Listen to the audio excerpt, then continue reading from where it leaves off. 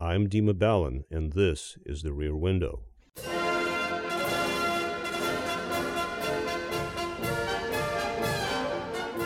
Buonanotte, un cavolo! Ma come si può dormire qua? Ma che strilli, vecchio matto? Ma che diavolo vuol dire essere proprio sinceri? Hai sentito che ha detto il falcaccio? È ora di farla finita coi simboli, il richiamo della purezza, l'innocenza, l'evasione.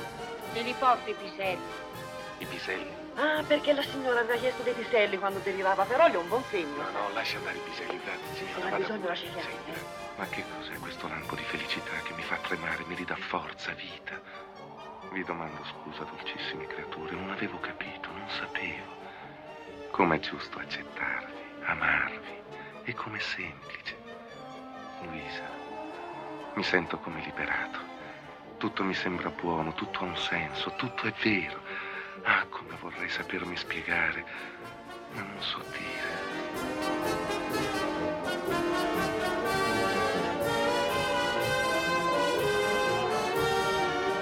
So I'm sitting here with Jean-Paul Ouellet and David Kleiler, and this episode came about in a very interesting way because we just had a special screening of Fellini's 8½, which was organized by an old friend of ours, a friend of David's. She'll kill me if I say old friend. She's not old.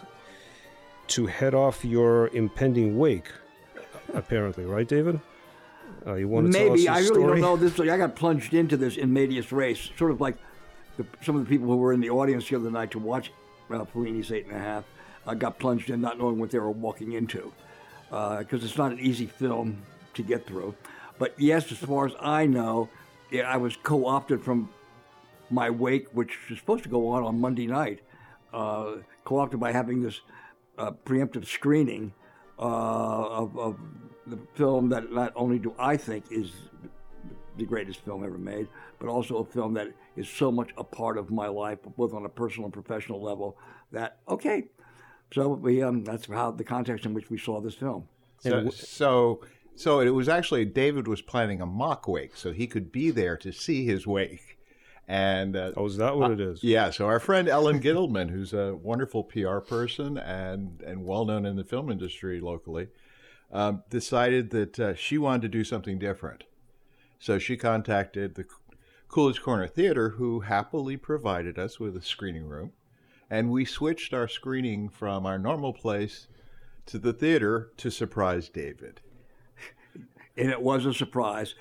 But well, I know you really relate to the chaos of this film, whereas it plays absolute havoc with my ADHD. I find it hard to follow, even though I love it. But well, one of the multiple things, I mean, over the years, I've seen the film, God knows, 15, 20 times. And each time I see it, or I think some other way of thinking about it, the film is hard to follow. Almost everybody I know the first time around, oh God, I have no idea what's going on. And because the film is an incredible, no matter what, even on the first time around, it's an incredible extravaganza, visually imaginative. There are scenes that are just like, you can see, I mean, Fellini's Italian, you can see that he knows Italian opera, so the film is a big series of incredible set pieces that you may not know what they mean or how they flow, but they're just incredibly imaginative. So it's a treat for the eyes, if not the brain, on the first viewing. But what is interesting, I'm a very big thing in terms of form and content being the same. One of the things in the multiple times I've seen the film, this time around, even more so, I noticed that it's impossible sometimes to follow what the subject of a shot is.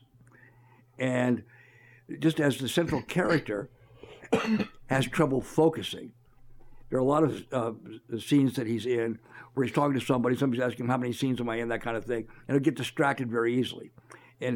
But if you take a look at a lot of the shots in the film, the camera, within a single shot, the assistant director of the film had to do an amazing job sort of choreographing all of this. That it's like the camera has ADD. You don't know what the subject of the shot is in lots of scenes. So that if you have trouble following the film, it's like you and the film are one. The film has trouble following itself. Yeah, exactly. But in a very conscious way, I think, in the film. And it does relate to the central character, who just simply, the basic situation of 8½. Here's this guy, Fellini, who made what in the mind of many people, certainly in its own time, the Dolce Vita, a lot of people called it the greatest film ever made. And here he is, what am I going to do next? And he's made, La Dolce Vita is a major statement of the state of contemporary society and all that kind of thing. Oh, how am I going to top that? And you have it's a very existential kind of situation. The central character says, what, and he doesn't know what it is, but because other people want something from him, he's being pressured. The film opens up, he's having a nervous breakdown. He's in a health spa. Mm-hmm. And one of the great things, there's so many wonderful things about the film. So what he does do, he has to get away in order to clear his mind so he can focus on the film he's supposed to be developing. And he brings all the chaos of his life with him. So shot after shot, scene after scene, reflects chaos rather than. So if you have ADD, as I do, you, the film, and the central character and the style of the film all merge. It's all one. In many ways, his need for rehabilitation, for contemplation, for getting away from it all, is constantly either invaded at the spa, either actually or mentally by characters basically assaulting him. And they're all asking for the relevance of the movie, the purpose of the movie, and the purpose for their lives. Yes. And not only their own lives, but also in terms of their own character. And that all intermixes here. But he adds to it himself. That's what, here he is, for reasons that make zero sense, he brings his mistress to the place. His mistress is there, and he can't spend the time with her that she wants him to spend with him. So his wife calls up. She says, "Oh, yeah, come on along. Come along. I'd love to see you, Louisa." What planet are you on? Well, but once again, remember, his mistress comes, and he hides her away in a little hotel so nobody knows she's there. So he feels, foolishly, that he's in control. So it's all right to invite his wife, even though his mistress is there, because he's got it all separated, and he supposedly is in control of it. And in terms of, again, the ADD thing that Dima brings up, I mean, he's adding more chaos.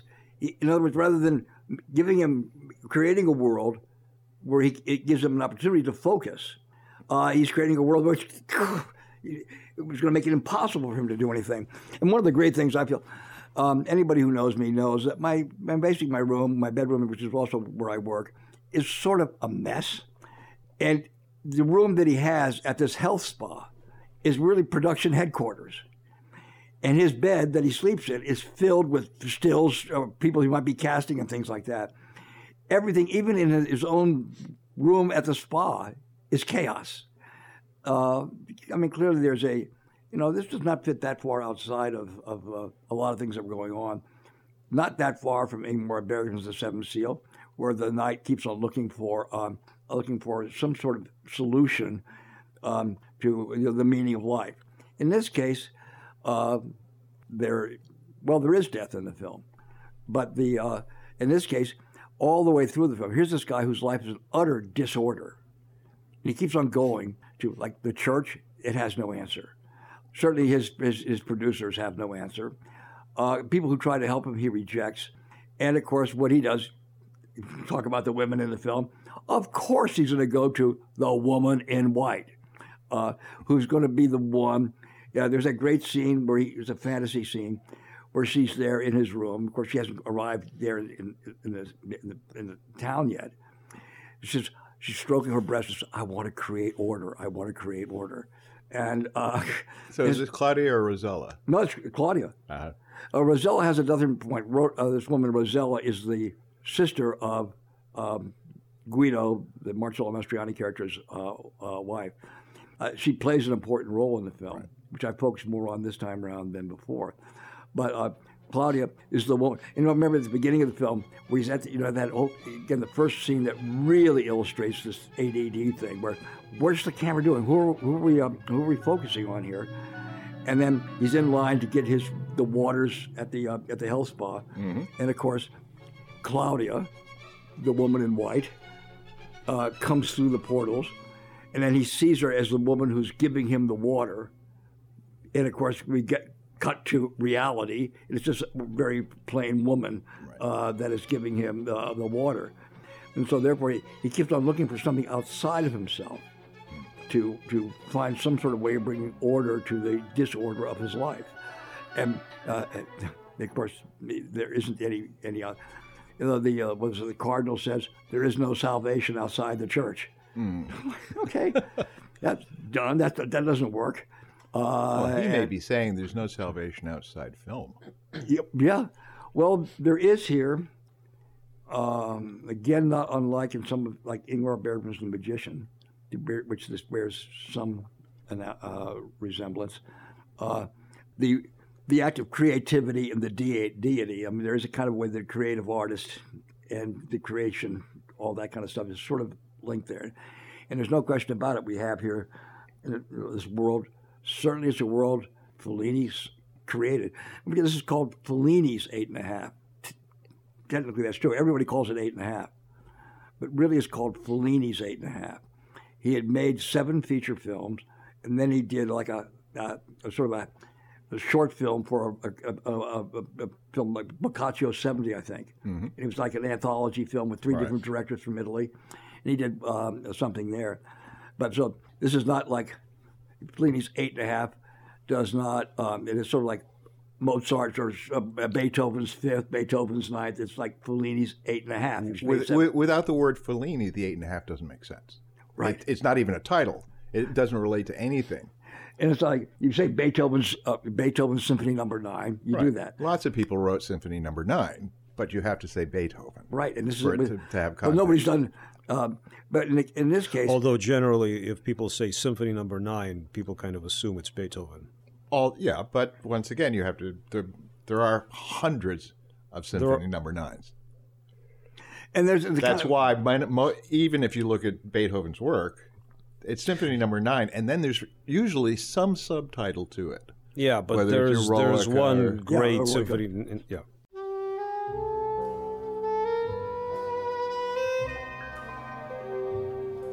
How did Fellini's kind of free-flowing stream of consciousness style evolve from his more traditional neorealist films? Was 8.5 the kind of breakout film in that respect? Why?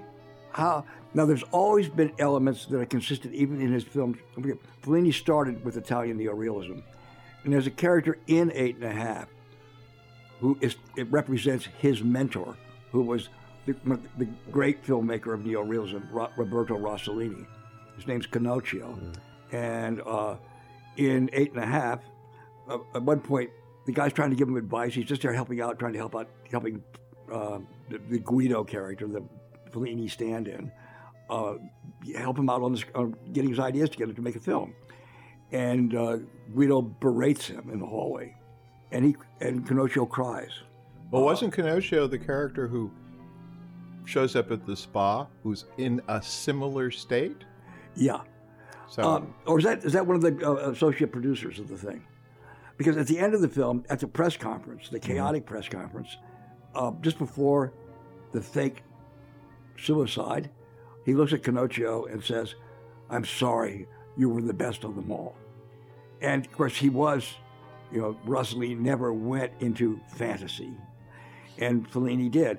But you can see the elements in Fellini's, like for example, you can't, there's one thing in Fellini's films that's consistent, whether it's a realistic mode or the fantasy mode, the circus and processions are constant in Fellini's films. And after all, Nostrada, one of the great films, and it's extremely in the neo-realist tradition. But the central character was the clown, and it's a circus strongman. And so Fellini's always the idea of the circus being something not only of the fantastic, but also of the grotesque. I'll never forget taking my son when he was 6 years old to go to see Fellini's documentary, The Clowns. And he was 6 years old, and I was reading him the titles. Of course, I was very proud of my son. He said to me, "Dad, you don't need to read these to me. The images tell me everything." And whatever. But there was always that element. And why Fellini went to the more extreme fantastical, I mean, there's that mixture in La Dolce Vita. Then it goes on pretty much continuously after that. That mixture, one of the things you mentioned, Dima, about you have in this film, it's not just a question of whether you have ADD and can't follow a linear plot. Within a single scene, you can have fantasy, flashback, reality, all in the same scene. And for Fellini, they're all in Dream. It's all like one for him. Now, it's interesting to me that, reality, fantasy, future, past, they all kind of flow into each other, sometimes in the same scene. But yet his dream scenes kind of stand apart. He films them as dream scenes, and they're dream scenes because usually the sound changes. There's a recurring kind of sound of wind throughout his films, actually. And a very distinct form of lighting that's separate. Yes, it's more diffuse. It's kind of it's more dreamlike. Yeah, exactly. He's telling you it's more of a classical style of shooting and look and even it's the old Italian villa type of thing, as opposed to in modern day it's a chaotic, messy Italian villa. So he's telling you when he goes to the dream scene, much like a dream, he takes out the elements that make it chaotic so that we can concentrate on the symbolic elements. Yeah, you're probably. I mean, of course, later on, there are only two clear-cut dream scenes. Sequences. The opening one. The one where he's the little boy and Claudia is peeing in the bed and telling him, that's one. The other one is the harem sequence, which is... That's not a dream, that's a fantasy. Oh, okay. Because don't forget, what he does there, his wife is aware that the mistress is there in the same place, sitting, of course, apart. Mm-hmm. She... and he, at least the visual thing, he's looking at this, he pulls his glasses down and looks, this is just an as if. What would happen? It was like a fanny.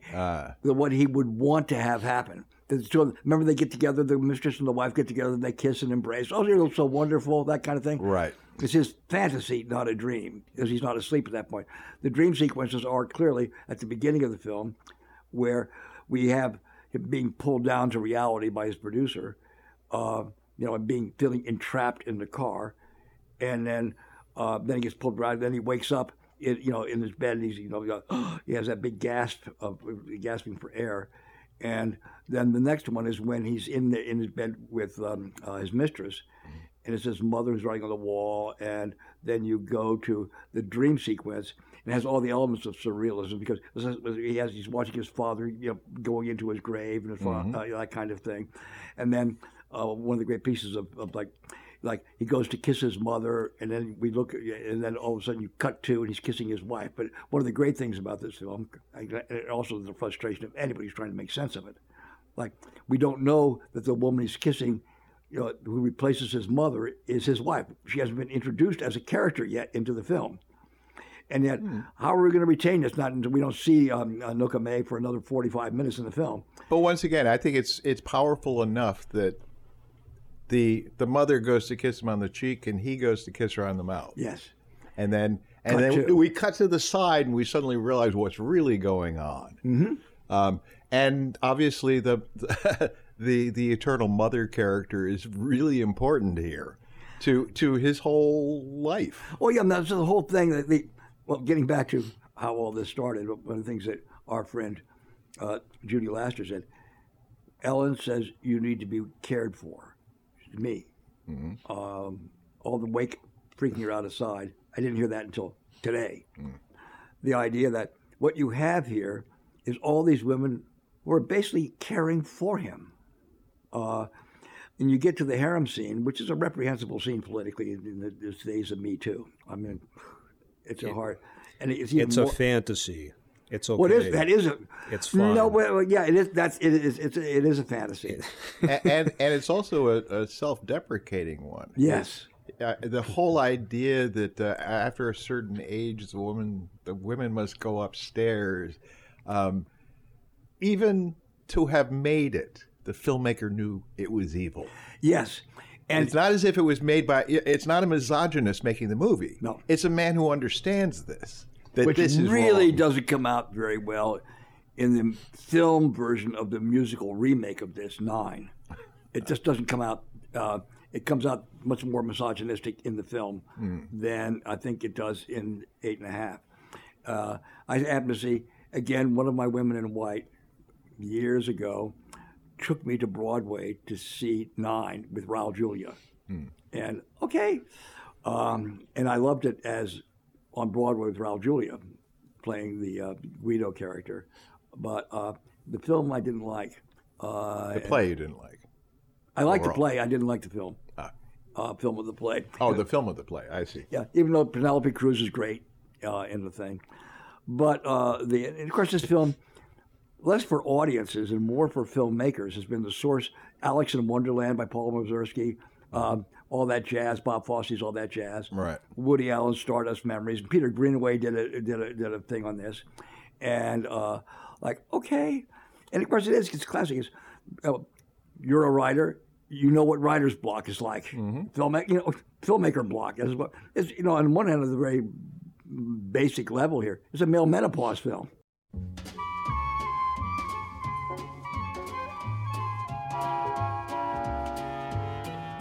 I found it really interesting as a screenwriter to sit back and watch. So Guido's screenwriting partner hates the film. Yes. And hates his ideas and doesn't understand what he's trying to say. But the interesting thing is, Fellini wrote this with 3 screenwriters who all had worked with him before. They had written La Strada, they had written La Dolce Vita, they had worked with him, so they knew him. And not only did they know him, his style and what he was about, was they obviously helped make this a much more complex story than even one man could have done. So making fun of the screenwriter character in the film is fine, but these screenwriters worked beautifully with him to create all of this, which actually does all make sense. Well, it is so funny because a lot of things, his name's Daumier, I think, and he's punctuated throughout the film. But all the, I think, just like the character, the mistress of the guy who's writing her dissertation on something about the emptiness of man and, in drama, that kind of thing. Barbara Steele. Uh-huh. Barbara Steele. Barbara Steele, yeah. Barbara Steele, yes. That's she's great. I mean, she's so empty-headed. She looks amazing in this film, though. She does, she's great. She's, And, but, no, here she is, utterly, Gloria, I think her name. But master's thesis, I'm going to make this significant thing about the meaning of modern life, and I do it in a master's thesis, that kind of thing. And Barbara, if you're listening to this, I love you. We all love you.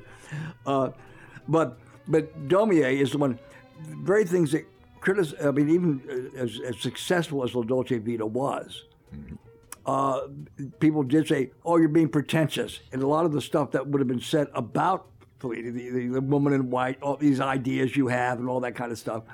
So some of what Daumier says is stuff that had already been said about Fellini's less pretentious films. Right. Although I have to admit, La Dolce Vita is pretentious. Yeah. But you're right. Fundamentally, Guido Anselmi is something of an asshole. Mm-hmm. And he portrays himself that way. And even in La Dolce Vita, the Marcello Mastroianni character, the journalist, a man of talent who's squandered his potentiality by going to tabloid journalism. Right. There's a kind of a way that within the framework of there's a self-awareness. The central character is hardly idealized. He's a jerk. He's rude to people. It's not as if the world around him isn't also bad, sort of bad. So when you get to the harem scene, you have it earlier with the same set as for the Asa Nishimasa scene. And some of the people from the Asa Nishimasa scene, which are the women who helped him grow up. Well, once again, we're looking into his fantasy has a lot to do with his past. Yes. That's why I say it's a lot of these things, past, present, future, fantasy, dream, they all sort of blend. Well, yeah, except for the dreams, though, and this is what I still can't figure out. Why does he set his dreams apart, whereas everything else kind of flows into? As a member of the audience, though, I do know, I used to teach this film, and I do know that sometimes half my students at the really thought it was a real suicide at the end. And that it's not a question of course, I thought I knew better, but it's interesting the way the film gets perceived. Did he really kill himself? Yes. And so I think that, again, yeah, I can figure out a few more, like you can see these differences. But for example, I mean, the surrealist element, we have the flashback of the Saragina scene, okay? And where he mixes all kinds of styles in that scene. Saragina being the large woman. Another motif that goes through all of Fellini's films, large-breasted women. Yes. And the Saragina is just like prepubescent fantasy. Well, I won't go into that. The exotic belly dancer, stripper type character. La Rumba, Saragina. Yes. Anyway, but what is interesting, then he does that, which of course is like exaggerated. And then you go to the scene where the priests come out to get him on the beach, and you go to almost like it's like a Buster Keaton comedy, chasing on the beach. Well, fast forward. Then you go back to the school, the Catholic school where he is, and he goes to confession. And I didn't catch this until the fifth time I saw the film. When he goes into the confession's in one part of the room. When he comes out of the confession's in another part of the room. And I poked Eric the other night. Take a look at this one, you'll catch it maybe. But what is interesting, it's the idea of going to your stylistic thing. Even in that quote flashback, you have all the things of surreal, spatial dislocation. And that's, I don't attach any big meaning to that, except for the fact that from a cinematic standpoint, he's working with dislocation. We don't have a strong sense of place. Well, yes. I mean, there are some, in looking, when you say, here he is distinct, and I think he needed to be distinct between fantasy, memory, and realities, also so that by the end of the film, it could all merge. Because in many ways, the end of the film is the merging of all of these elements into this circus event. But my point is, he's not distinct with anything other than his dream sequences. I mean, he does the same thing in Juliet of the Spirits. There are two really beautiful dream sequences in there that stand apart. And he tells us they're dream sequences, whereas her fantasies, especially at the end of the film, like all those characters, the nuns, the figments of her imagination, they all kind of blend into the narrative as though they're reality. And I'm just curious if that has any meaning. Maybe not. I think it's the reverse. This is a man who is having a breakdown. Yeah. And that there are times when the world is real. And there are times when the world is so real it's giving him more pressure. He's trying to figure out who he is, what he needs to do next, and what must he do to make all these people making demands on him happy. Because the film, one of the people said to me, 8.5, is a documentary. It's the documentary of a mental breakdown in a creative person. I'm glad you sort of said that about oh, yeah. And that, yeah, of course, it's not a documentary. It's attempting to document that, though. So the film is, completely one of the things that's one of my favorite things, a point of view film. Because there's nothing that goes on in the film that goes outside of the consciousness of our central person. And that's why I say it's like an objective correlative. The chaos in the film, I love that when you let off with ADD, because I can't imagine. I mean, he can't focus, we can't focus, and we're plunging into the chaos of a person who's going through a mental breakdown and trying hard to try to pull it all together again. The way the camera works, the shifting focus, even the confusing, I think, and deliberately confusing blending of reality, flashback, fantasy, dream. Why are those scenes you talk about separate? I really don't have an answer for that. It's just the fact that maybe, and they happen earlier in the film. After that, the film gets a little more. I'm going to use the word muddled. No, it's not. It's not a muddled film. Chaotic. But chaotic, yeah. And you get to. It works on so many levels. Even the mixture of voices. You talk about all these people coming up and asking him questions. Remember, it's sort of interesting. It's such a. I don't know whether Truffaut would have had this in mind when he did Day for Night. Somebody asked him what a director's life is like, and he says, "People always are asking you questions," and you have this here in spades in 8.5. I was thinking of Day for Night, that one point in Day for Night. I was thinking of that while watching this film, where all the people, you're right, coming up to him, wanting answers. Well, and actually, there's an old tradition for film directors. Make a decision, right or wrong, but make a decision. And this is a character who is a director who it's impossible for him to do that. Well, that's why it's so key. The character that is, I focused on a little bit more this time around the film, even though I knew her function before, because my friend Erica always uses that line to me. When he goes up there, they make a visit out to the site. And of course, we know this is phallic imagery 101 with the space launching pad that's next to the beach. Okay, I get it. It's Buñuel's well, but it's also a little reference to the Big Top as well, because you do have the circular ring around it, and it does have the idea of towers of a big tent. And of course, even at the end when when you get to the last sequence, which combines all of the elements. But no, when he goes up there, and one of the interesting things, there is a voice of reason in the film. And it's not the people who are trying to advise him, but the voice of reason in the film is his wife's sister, Rosella. Right. And he goes to her and says, what am I going to be doing? And her big line is, oh, look, Guido, you have to choose, which you can't do. Mm. And then during the harem scene, she's there in the harem scene, even though she's not part of the harem. Right. She's up in the balcony. Maybe it's because she's over 30. I don't know. She's up there, and the camera keeps cutting to her just looking down at the proceedings. Right. And the camera will stay on her face. And what we're supposed to do as members of the audience, what could she possibly think? But she's already been the voice of reason earlier in the film. And so her character is sort of, is interesting in the film, until we get to the end. But even with the chaos, it works in so many ways. Not only throughout the film, we have people speaking in multiple languages. You'll have conversations going on.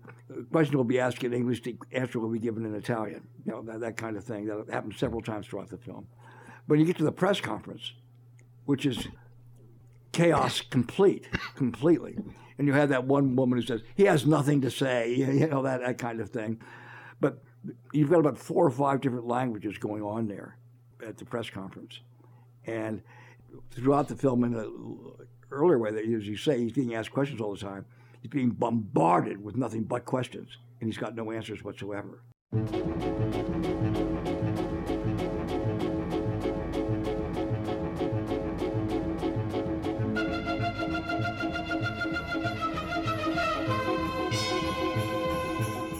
Actually, there's a wonderful scene that I love is when early on Guido goes down to the railroad station and he's waiting for somebody.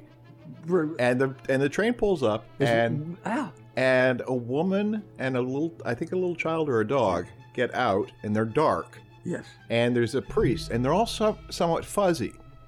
So we cut to Guido. He takes off his glasses, he cleans them, he puts them back on, but nothing improves. His view does not improve at all. Oh, that's interesting. And then the train obviously the train moves, and it reveals the fact that his mistress is there. And obviously her outfit, everything about her is this exaggerated fantasy of a mistress. And especially when you contrast her to his wife, Lucia. Yeah, Louise is like thin and beautiful. But also much more plain, much more much more like his mother in many ways. Well, that's why they had that cut earlier in the film, before we get a chance to see her. And of course, in the old imagery, these are women. Even though during the harem scene, they revolt against him if you're over 30, go upstairs. Then they come back to comfort him. Hey, he could be Donald Trump. No,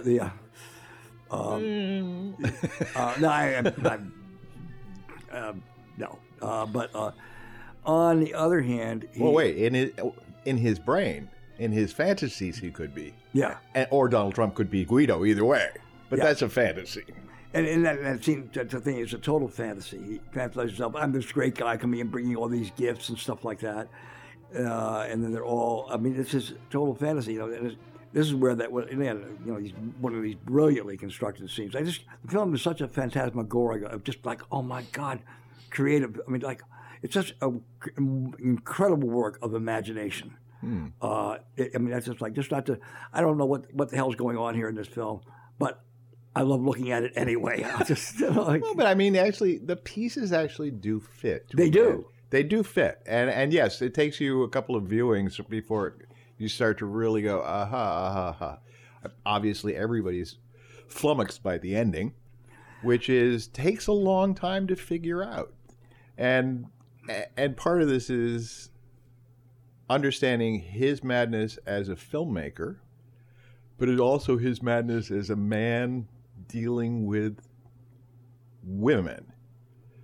His way of dealing with men is pretty much to berate them until they go away, or ignore them until they go away. That's why the big thing with the Rossellini character, you were the best of them all, I'm sorry. Right. And of course, get to the ending of the film, you have to go back to, again, how does a member of an audience sitting through the film the first time make any sense of it at all?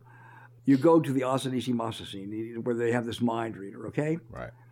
And then he comes up, and he's a medium, and he elicits what's on your mind, and she writes it down, Asa Nisi Masa. Right. And of course, it's a kind of English teacher kind of thing. You take the three S's, where there's a repeated vowel. You take away the S and the repeated, and you come up with anima, which is spirit or soul in Latin. And okay, this is what our hero's lacking. But what is interesting at the end of the film, the film is dead. They're pulling down the set. It's over. He's committed suicide creatively, if not personally, and it's all coming down. And then it's the guy who elicits the Asa Nisi Masa from him earlier in the film, an hour and a quarter earlier. It comes back, and it's back on again. There's no logical reason for that to happen. It's like the end of another stream of consciousness work. Is one of my favorites is James Joyce's Ulysses, where you end with 65, 70 pages of Molly Bloom rambling on. Mm-hmm. And her last words are, yes. There's no reason. The guy's a disaster. He's not made any kind of narrative arc. Well, I actually think there is something there. Okay. More than that. Okay, because let's put it this way. This thing is called 8.5. This is Fellini's 8.5 movie. Prior to making this movie, he must have gone through hell. Obviously, success and excess had burned him. And he had to come up with this movie. Just the way, in reality, Fellini had to come up with the movie, and Guido has to come up with the movie. Well, this is exactly it. And then three elements, really, there are three elements at the end that make it work. The magic of magic, which is our magician, our mind reader character. The memory of being who he was, which is the little boy with the flute. Yes. And his wife, which is the spirit of his mother. So I actually think that the end of the movie is that he makes a decision, just like he shoots himself. He makes a decision, and they begin to make the movie called 8.5. Well, you're right. It's an utterly Pirandellian structure. The movie that he was trying to make is the movie we see. Well, absolutely. That's exactly it. The 8.5 is the film that he's trying to make. But I think but the trick is that he uses magical figures or important figures of who make up Fellini as the collision at the end that causes it to happen. It's so funny because everybody, a lot of people say, not everybody, but a lot of people say they like early Fellini, was closer to neorealism. You go back to the origins of film. There's the Méliès and there's Lumière. Unfortunately, in my own personal taste, I've always gone more to the Méliès magic, and that's why at the end of Ingmar Bergman's Magician, where there's no reason that anything's going to happen good to all these people, it's a Deus Ex Machina ending, and there's nothing logically in the film that would help them. Oh, we're going to get a chance to perform before the King of Sweden. well, how did this happen?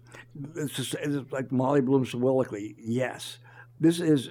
I mean, in many ways, one of the things that there are multiple things that move me about the film. But this is an incredible act of just saying yes at the end.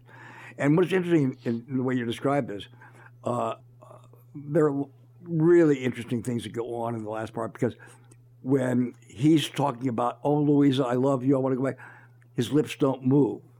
It's voiceover. But what Fellini does there is that he acts as if her lips do move in response, as if she's heard what we're only getting in voiceover. Right. It's fascinating with how that. But when you get back to the circus ring that's near the around the site, his parents are in white, and they join the circle. But he and his wife join the circle Well, too. he drags his wife into the circle. Well, yeah, okay, fair enough. Okay, I don't want to be a part of this, but he's no longer the ringleader, and so. What do you make of those? He is the ringleader. He is the magician. He is the flute, the little flute person. The kid, and he is the husband and father of the film. But again, one of the things. What do you make of the last image? Because you have, again, the kid's in white, and it's the same outfit he's had when we've seen the flashbacks of him when it was in black. Yeah, and we have that, and so the last image we see. I mean, when people say 8.5. No, 8.5 is not the age of the kid in the film. Right. Nor is it, as some people say, with all the phallic imagery, it's not the size of Fellini's penis. Right. Well, you never know, David. But we don't know. I never got around to measuring it. Actually, I was going to add one interesting thing of the effect of this movie, and the character of the magician also started appearing in American films. Oh, did it? Think of Mickey 1. Yes. The 2 years later. The Asian artist making the beautiful sculpture that helps make everything work. Now, think of another one. Mickey 1 was actually generally considered the first American film, even though it did disastrously at the box office, to take into account what was going on in Europe with Fellini, Bergman, and the French New Wave. And then I'll pick another one. Nashville. The magician on the three-wheel motorcycle. Yeah. Who wanders through the film. Yeah. I think there were elements of this that affected other people, but I also think that there are elements of older filmmaking that influenced this. Yes. So. Oh, yes. That's why even with the scene on the beach, it makes it into a Keystone Cops comedy with the fast motion kind of, it becomes, even with the audience the other night. That's why I always like watching movies with an audience. I heard the laughter when it gets to be silly. The scene where the police come and get him on the beach and they chase him. It's all fast motion like from a silent film. And he uses all of his bag of tricks as a filmmaker to make this film happen. And that, the film is, in its own weird way, magical.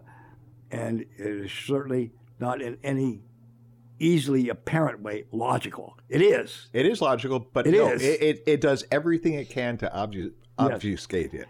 And that's why those with ADD, what the hell is this thing I've sat through?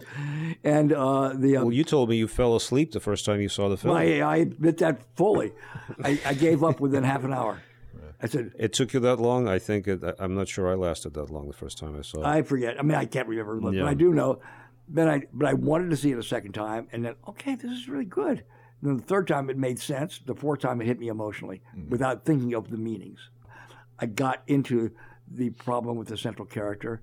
I got into his own anxieties, and and of course, I'm not going to go into this here, but everybody knows there are various women who've reenacted the Roomba. I mean, the Asa Nishimasa sequence. Several people in my life who know me, whenever they feel that I have stress, David, you need an Asa Nishimasa. I mean, there are all kinds of ways this film just sort of relates. So I get, there's a way that finally I got the film without, I mean, there's still some things I puzzle over. Well, speaking of influences, this is just a guess on my part, but the Czech New Wave film, Valerie and Her Week of Wonders, which came out, I think, only 8 or 9 years after this one, the whole ending of that film, the whole procession, the processions, all and sort of the the people which are figments of her psyche. Yeah. In kind of a similar way. I'm just guessing that, you know. I think that, well, here we have an Academy Award winning foreign film. We have to remember its influence was not only critical and to filmmakers and to audiences. I mean, it was a new way of screwing with the minds of an audience in many ways. But it also opened up a whole new language, which actually La Dolce Vita and other films had already started to do. But this one does it so beautifully. It's so funny. We weren't used to seeing non-linear, and this is a linear narrative. Mm-hmm. It is in its own scrambled way. But after all these years, where I went to see, I just saw the night after I saw 8.5 again, Annihilation, and they scramble with the same elements. And actually, what I was saying, let's go back to an old linear film, like whatever. But the influence the films had, either consciously or unconsciously, in film narrative is incredible. Yeah. But experiencing it again the other night, I said, "Oh my God, the film still feels fresh and challenging." And I personally, within the next week, want to go. I'm going to sit down and watch it on a smaller screen, and really just think about it as I go through. We're not going to do it. I've had 3 requests to do the film as part of a salon screening. No. And I said no. But 2 years from now, maybe. What I want to do is see it without subtitles. It's sort of my eyesight. It was so great. It was so great to watch it because I read about maybe I didn't bother to read most of the subtitles. I didn't. There are certain lines like Rosella's conversations. Yeah, I read those, but I said I'm not going to bother. I know what they're saying, and so I was able to concentrate more just simply on looking at the film. Well, actually, one of the reasons I want to see, because you talk about the mismatch in language, lip to voice. There's a whole batch of places, including Claudia in the dark alley. Yes. And I don't think that's what it was. I think it was the way the Italians record films, which is move your mouth and we'll fill in the dialogue. Yeah, because there's JP, you can talk about this better than I can, but there's a tradition in Italian film of dubbing. Right. And so, what Fellini would do was cast people for their faces and worry about the language later. Yeah, well, I'm sure. I don't think Barbara Steele was speaking Italian, even though her voice was coming out Italian. Well, you take Anthony Quinn, Richard Basehart, and La Strada. Give me a break. No, they're not. And it's sort of interesting. I've seen La Strada both dubbed and subtitles. Subtitles. It's sort of interesting. There's a place, something as simple as ciao. Wait a minute. Basehart saying goodbye. I can see the lips move. Right. But what comes out is ciao. And then you get to the dub version where it's not Basehart's voice. And like, what? What? And like, oh my God. The Italian that is a convention of how of there Italian never filmmaking. Was his voice. No. Both in the English version when he's dubbed by somebody else, and in the Italian version when he was obviously dubbed by an Italian actor. Yeah. So there's no such thing as Richard Basehart's voice in the film. And that is, you're right, it's a convention of Italian filmmaking. Right. And but yes, there were times when it seemed as if it were just Italian filmmaking, and there were times when it really seemed as if it were a specific effect that they wanted. It probably. And that's one of the things I'd love to go back and really look at. You notice the same thing in Antonioni films when there are English speaking actors. Visconti films. I keep on thinking of with the elaborate camera work that's camera movement work that goes on in this film. I think of it being as intricate as some of the stuff that Orson Welles does in The Magnificent Ambersons and Citizen Kane, but also as intricate.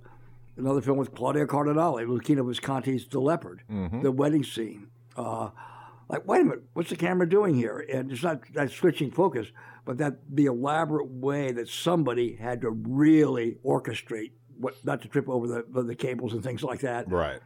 And of course, you have Claudia Cardinale in that film too. But isn't she a great woman in white, though? God, she's just a great woman. And she's magnificent. I know. It's so funny. What was it with? I think I only saw a cut version the first time I saw it of Once Upon a Time in the West, And then when I saw the uncut version just within the last 3 or 4 years, I had forgotten the lovemaking scene between Henry Fonda and Claudia Cardinale. I said, what? How did he get a chance to do that? Because I certainly would have remembered if I had seen it earlier. But no, and she's this fantasy thing, a projection of, and again, not unlike where you get earlier in the film when he kisses his mother and then you cut to the kissing of his wife.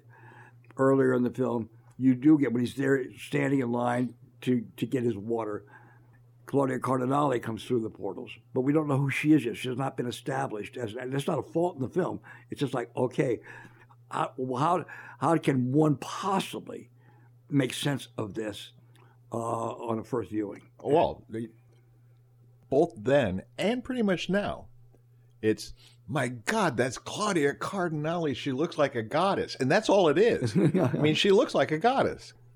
And in those days, she was a big international superstar. Yeah, you're probably right. She was.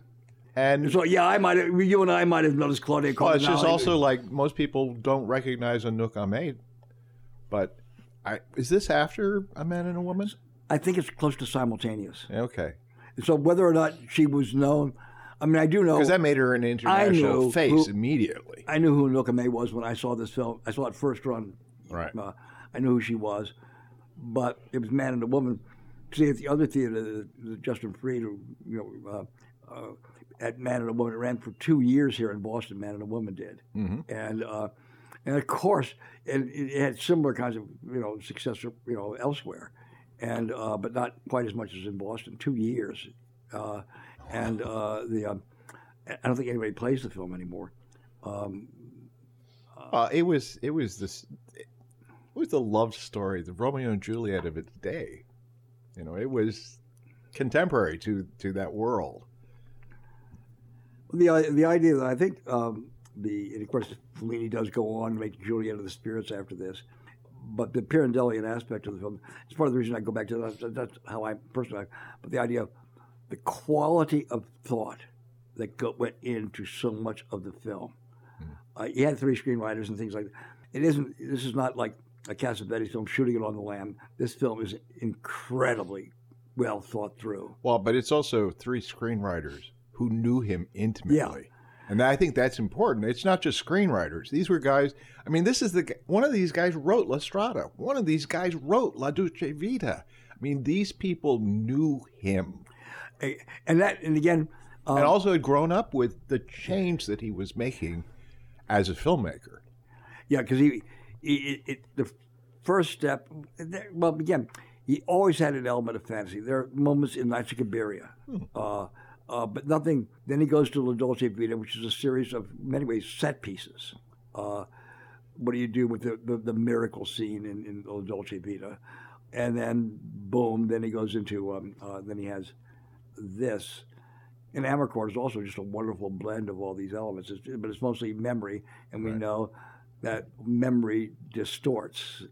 This is like one of my favorite scenes in Amarcord, is when they have this whole mythos of the big ocean liner, and they all the people in the town go down to the beach to see the ocean liner, which is basically is a cardboard ocean liner, but the water with all the waves is all trash bags. Right. And it's just so wonderful that it exists. What Tennessee Williams is doing this too with Last Menage, the way memory can change things. Right. Oh, that's interesting. That's what he did in Casanova too. Yeah. Trash Which is my bags. one film of his I don't like. I kind of like Casanova. I kind of liked it. I think he was making an ugly film, and it is ugly. Okay. Yeah, he was purposely making an ugly film.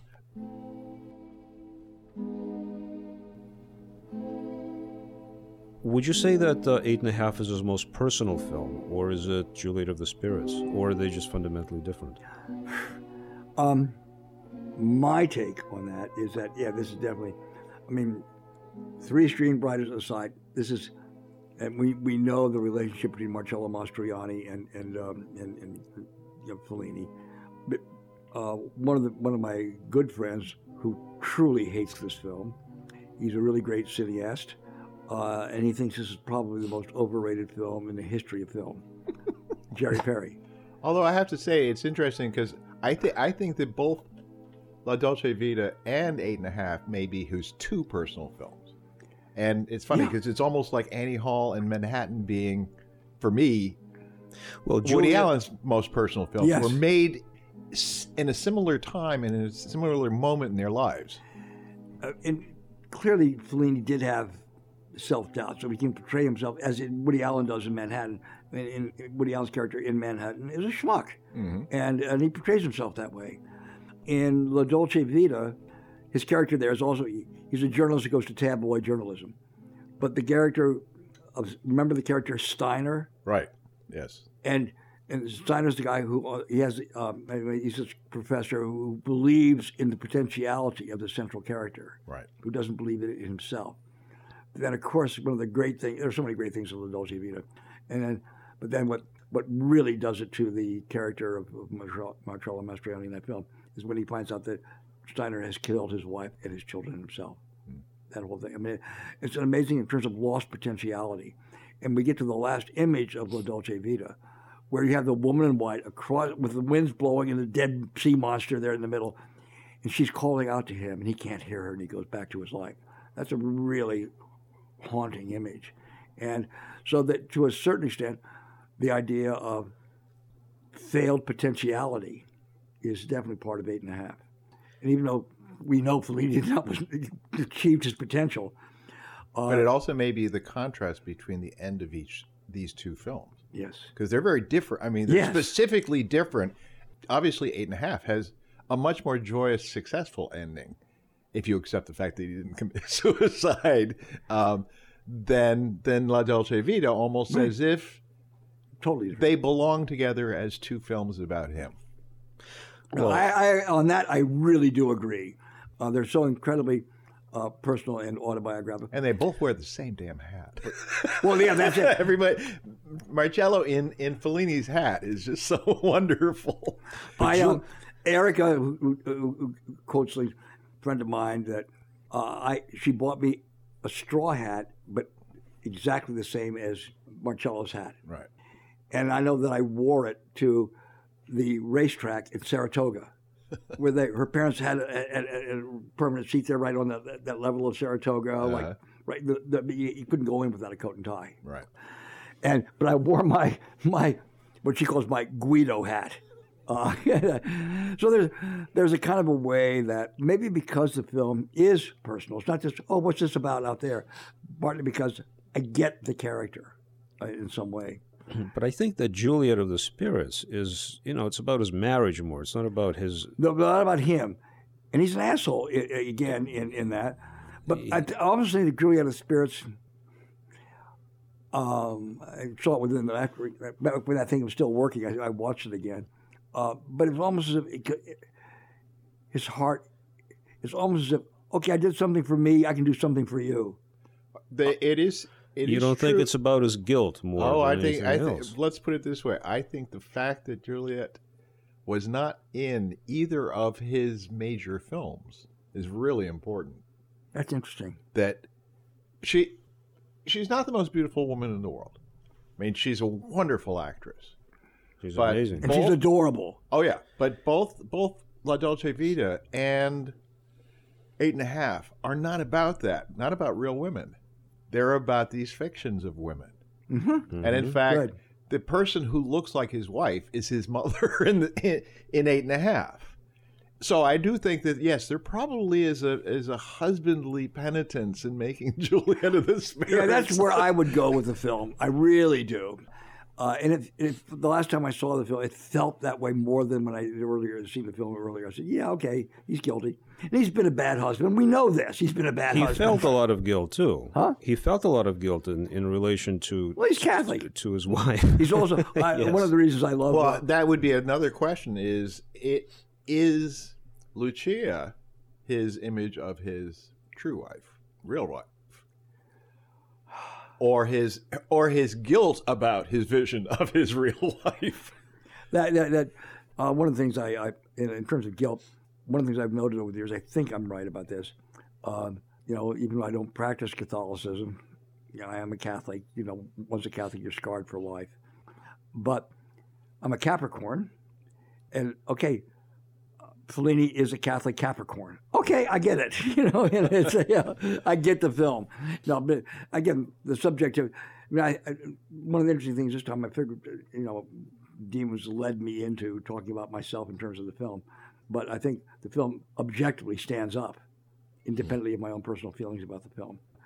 I'm just amazed at the film. I thought when I was talking to Eric about the film, we both rag on Nat Green when his analysis of the film is totally objective, never subjective. Well,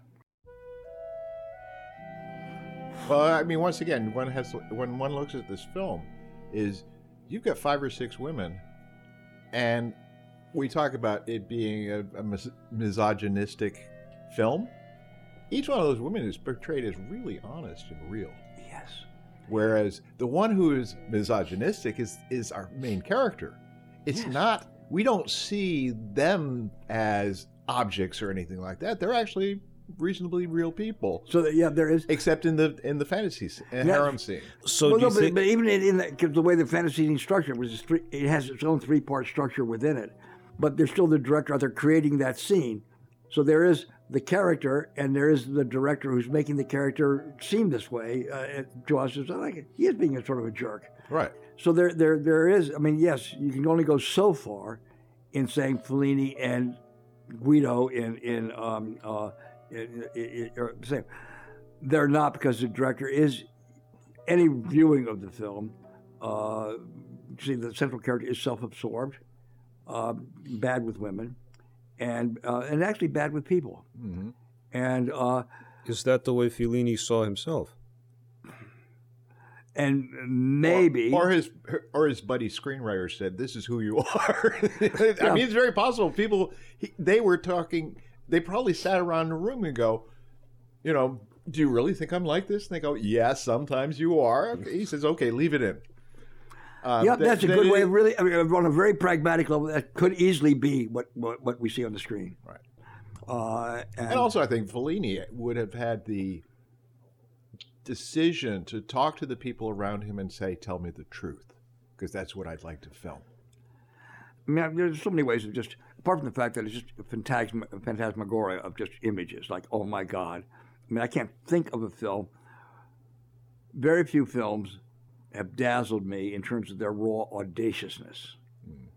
2001: A Space Odyssey is one. What are you really doing here? I mean, it doesn't. And of course, whereas this film is lively, the music, Nino Rota's music is incredible in this film. But they're like, what the hell? I keep on thinking of what it must have been like to go to a pitch session on either this film or, say, 2001: A Space Odyssey. You're like, what? And you're out of your damn mind. And well, correct me if I'm wrong, but he didn't actually give the actors the script ahead of time, right? He just told them their lines on the day of shooting. Is that right? I don't know. Because he didn't want them to know what's going to happen. He wanted that naturalness. You may be right there. I don't know that for a fact. I'm sort of counterintuitive for me because it. Well, especially since it's part of the film itself. That question: what are my lines? What's my character? I mean, the actress who the actress playing his mother, was she the one who played his mother? No, and there was the woman. How many scenes am I in? I mean, oh God! And again, I've known when I've been under pressure. Now, again, there's a subjective aspect. I know what it's like. Yeah, I'll give you an answer. As long as I give an answer, it doesn't make any difference. Right. Even though it might be the right answer. I've known that. Well, no, a good director immediately would said, "Darling, I don't know how many it is, but it's so many to build your character," and walk away, and she's happy. That's the job of a director. It's like a general, making sure that the people are charged to go into battle. Well, what he does here in the film is make people insecure. Right. How many scenes am I in? That kind of thing. But I've been in his place, not as a film director, but in other situations. And so I sort of get it. That's why the character, with all of his ambiguities and stuff like that, yeah, I know this person, both good and bad. But that isn't. that he nails a certain kind of way of behaving in such a precise way. Is again, he nails it subjective. I say, God, he gets it. You know, whether it can be writer's block or director's block, creative block. Timo, you should be able to relate. I do. For Christ's sake, yes. And it still wreaks havoc with my ADHD, but I do. And well, this film just adds to the ADD kind of thing. Like, oh my God, there's so much brilliance in this film. You know, one can say Abel Gance's Napoleon's a better film. I mean, you can do any of those things. But you know, this is I up love there. Napoleon. Well, Yes, Napoleon's a great it's film. a very. Let's put it this way: you can't say it's the best. Anything is the best movie ever made. No, It's impossible. No, you can't. Yeah. There's no such thing as the best movie ever made. And anybody who tries to tell you there is, they're wrong. Well, there's Frankenstein Must Be Destroyed. that's true. That is true. And there is the worst movie ever made. No, you can't even do that either. Because people have favorite worst movies ever Plan 9 made. from Outer Space is not the worst movie ever made. No, it's too much definitely not. fun. Yes. Too much fun. I did see something in the past year that competed with that, though, but I forget what it was. Not The Room. I never made it all the way through The Room. But yeah, that would be one. But no, I mean, I think what's great, 55 years later, Mm-hmm. 8.5 still remains a challenging, brilliant film. I mean, to most people, it's like, wow. But you can also say this about Birth of a Nation. I can say about Sunrise. Mm-hmm. Sunrise, Hey, yes. Sunrise. Casablanca. Yeah. Never, ever old. Or my favorite one that always looks like it was shot yesterday, which is Clockwork Orange. I thought That it will was. always be I a thought it film was shot Robin Hood. yesterday. Hmm? I thought Robin Hood was your favorite Robin Hood is my favorite adventure movie. adventure movie. Okay. I mean, once again, see, I can't tell you my favorite movie. I can tell you my favorite action adventure movie. I can tell you probably my favorite movie. I can probably tell you my favorite samurai movie. You know, what's your favorite I can tell you my movie? favorite movie. Carl Dreyer's The Day of Wrath. Which is a real toe tapper, by the way. Yeah, I'm sure. It's I like Day of Wrath, but it's funny, one of my last conversations with Nat Green, because he and I don't disagree, or disagree completely on Phantom Thread and Call Me By Your Name. And Matt will call me on my inability for aesthetic judgment. But so I said, Nat, do you like Gertrude? And because I know two people who think that's the greatest film ever made.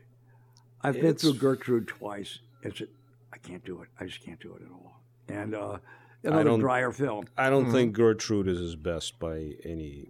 There are people who think Ordette is the greatest movie ever made. Now that's I can sort of buy that. I can sort of buy that. Ordette. I like those, but again, it's like Tarkovsky's later films. Okay, they're genius. They're boring. The sense of exhilaration at an aesthetic experience. I don't get with Tarkovsky, or with Dreyer. But there are people I do know. There are two camps. There are the people who love Bresson, Dreyer, Rossellini, and there are the camps that like Fellini, Buñuel, and Hitchcock. And I like some from each camp, though. I love Buñuel. I love Fellini. I love Dreyer. Bresson. Maybe you're more Catholic than I am. No, I'm a Buddhist, David. You should become a Buddhist. No. I have zero interest in whether there is a higher power. It doesn't make any difference. As my father said to me, this is where part of what's even going on with the thing.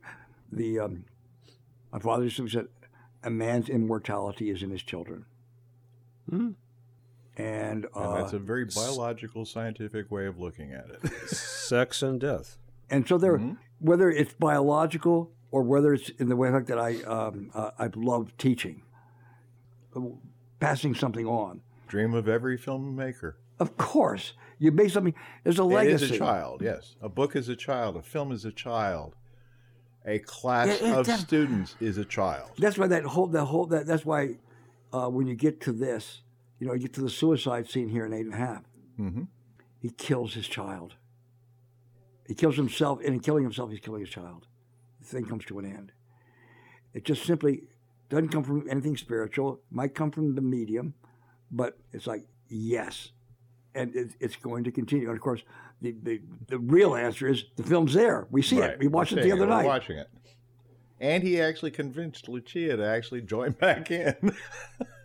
Even though... Which I think is the cheat of the movie, but... Well, you may be right. Yeah, I think you're right about that. Well, thank you, guys. I really appreciate this. It's fun talking about the film. Yeah, it's really good fun. I mean, God, we all know the film. We all like the film in varying degrees, but we know it's a great film. And it is a fantasy film. I mean, it is a fantastic fantasy. And Fellini's 8.5 is available on a beautiful Blu-ray from Criterion, so please pick it up. There you go. Which is what we saw on the screen. It's Yeah, it very, looked very really good. Wasn't it gorgeous? Yeah, totally. I was just, all the context aside, just for me personally in my own relation to the film, just to see it that beautifully on a good-sized screen. Wow. It was separate all the context out of it. Just like I love to see, oh my God, this is a truly beautiful film. It's still not quite film, but it's damn close. Close enough. Yes. I won't get into, I mean, I still, as you know, journey over to get to David Kornfeld's 35 millimeter projections over there. When he does 70 millimeter, I'll be there to be supportive of what he's doing. And as you heard me say lots of times, I'm really glad that Eric transported us down to see Dunkirk. And 70 millimeter and everything. Down there. And yeah. But once again, a film of this value, of this complexity, is worth seeing a number of times and in various mediums because, once again, if you watch it on a little tiny screen at home where you're pushing your nose to it, you'll see completely different things. It's worth seeing many films that you like and would like to learn about or feel something for, to see them a number of times and different ways. Well, this is where the, I'm sure it certainly said shot-by-shot analysis, even the thing I mentioned earlier about the, time number 5, I picked up on the displacement of the confessional booths. Okay. Right. On the other hand, the big screen, the utter phantasmagoria of the film. Like, I've always liked, again, you know how I feel about it. I like the larger-than-life aspect of it.